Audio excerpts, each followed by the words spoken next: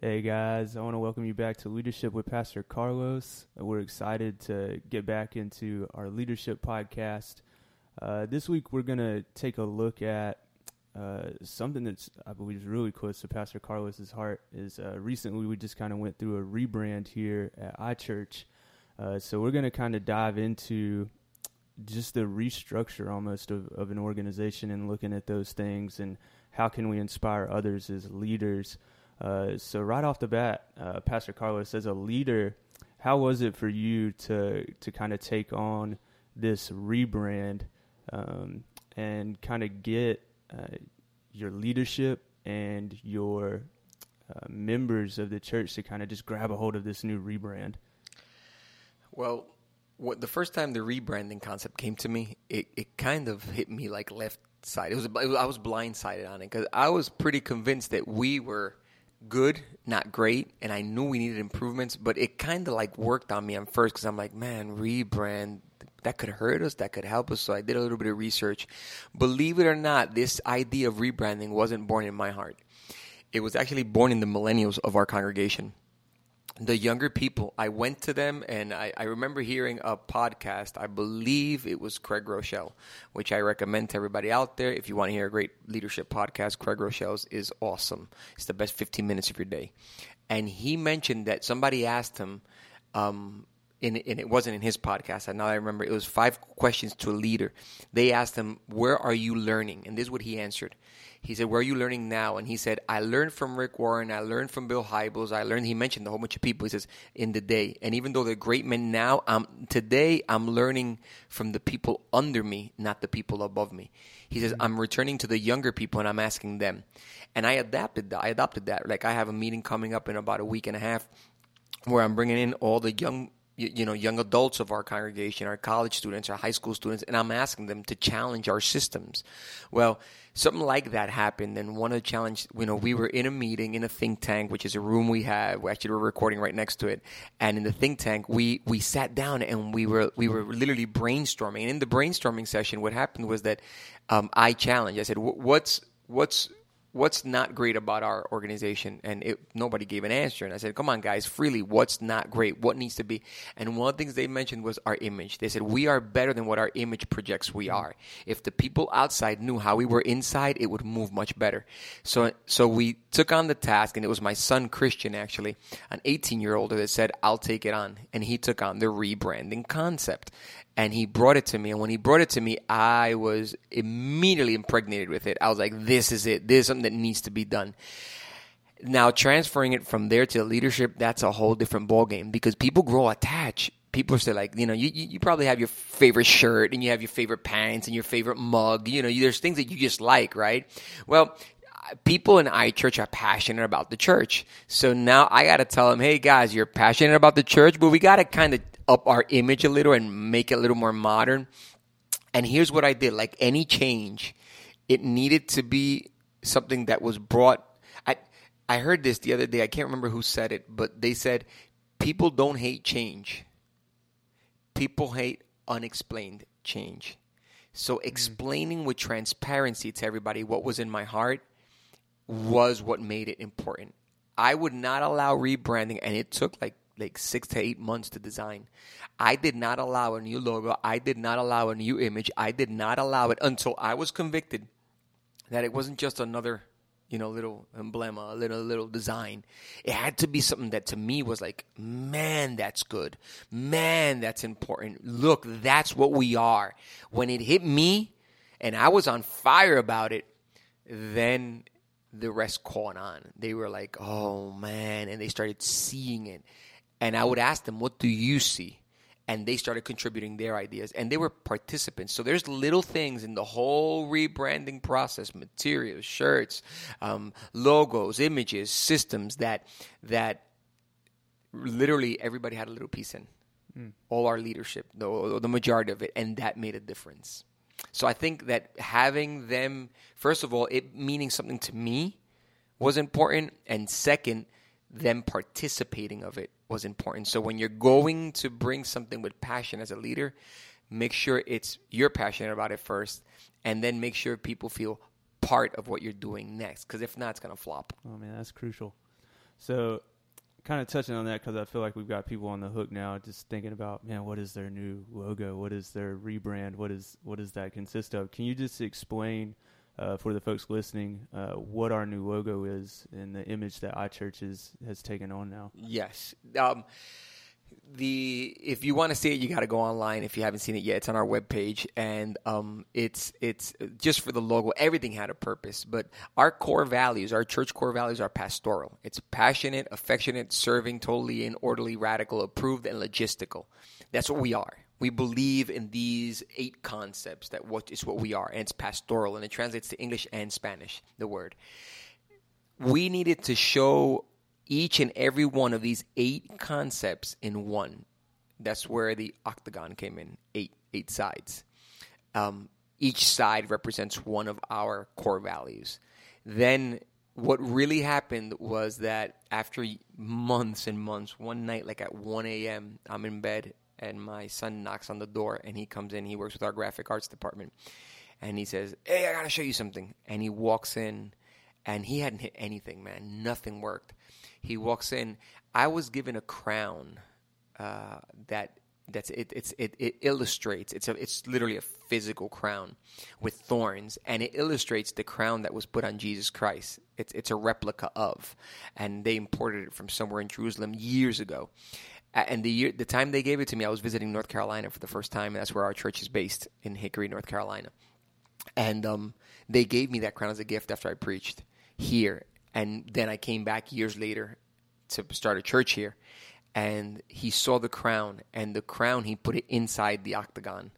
And then he put the thorns around it. So when you look at our logo, you see the crown in our core values, because the crown represents the passion, the sacrifice, everything. The reason we exist as Christians, because of Christ. He's the center of all. So that crown is right in our core values. Our core values depend on that. And then in the middle has IC, which is not just our name, iChurch, but it's also the staff and the crown, because it represents what they did to Jesus.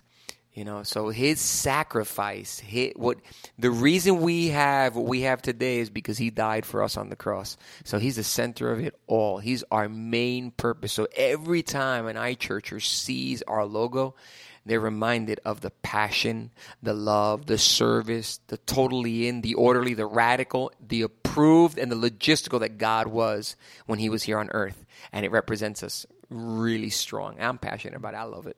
Yeah. For sure. I mean, that's good. That's good.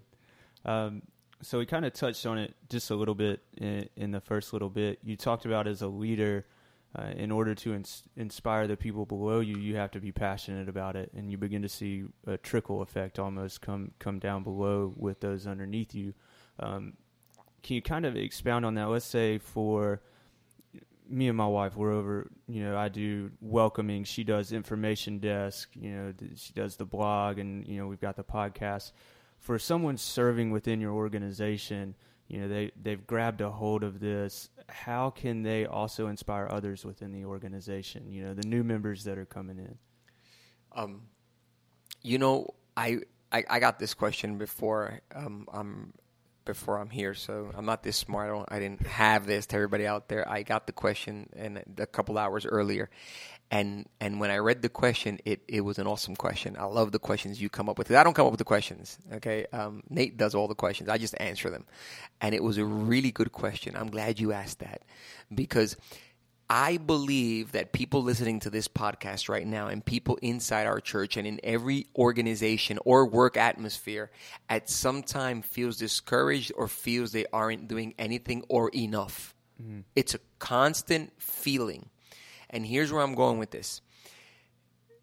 Who put the feeling there? If I asked you randomly, I said, you feel, like, how do you feel today? How do you feel right now? Feeling good. Feeling good. Who put that feeling in there?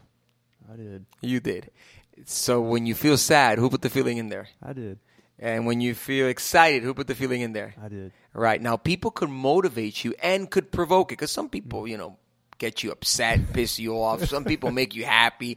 Some people make you, like when you see your little boy, you see him, he makes you happy, right? Just when you look at him, and there he is, your champ, and he just brings a smile to your face. But ultimately, he could influence how you feel inside, but your feeling inside is provoked by you.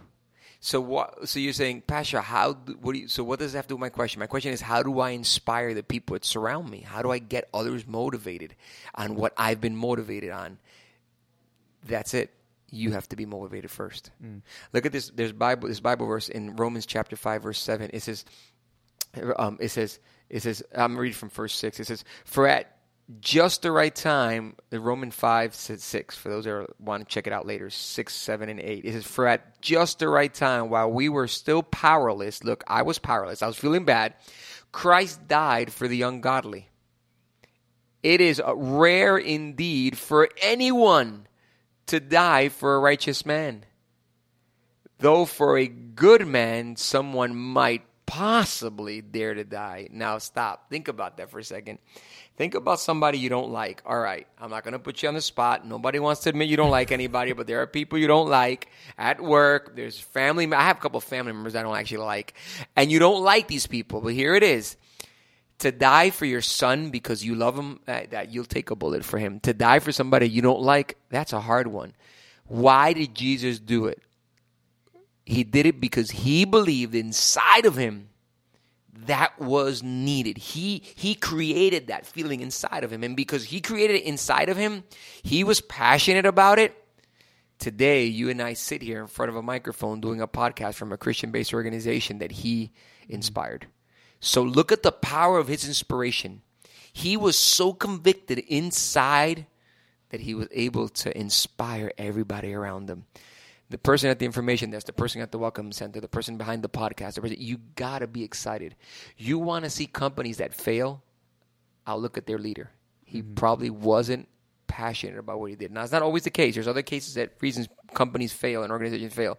But you got to believe in your product, man. You don't believe in it, it's not going anywhere. You got to be doing what you're doing and say, I'm going to find the best in this and I'm going to be great at it. That'll inspire people. And I know that's the answer that most people weren't expecting to hear. But whatever you're doing right now, I don't know what it is, but whatever you're doing in ministry, if you're a pastor, if you're a leader, if you're a minister, if you're a deacon, whatever it is, are you passionate about what you're doing? Do you believe in what you're doing? If your answer is no, it's not going to inspire anybody. You could fake people out. You could make them smile, but you're not going to change their life. Wow. Man, that's good. Taking that and just going a little bit further, instead of just inside of our organization, how do we inspire those outside of our organization to grab a hold of the vision that we're now inspired with? That's good. The people around you are going to be similar to you. Okay, so let me explain that. You're at information desk and people walk to church. You have a common denominator. You're both in church. That's easier because just because they showed up means that there's something they want there. I was talking to the assistant manager of a member of our church. She's a manager at a McDonald's store.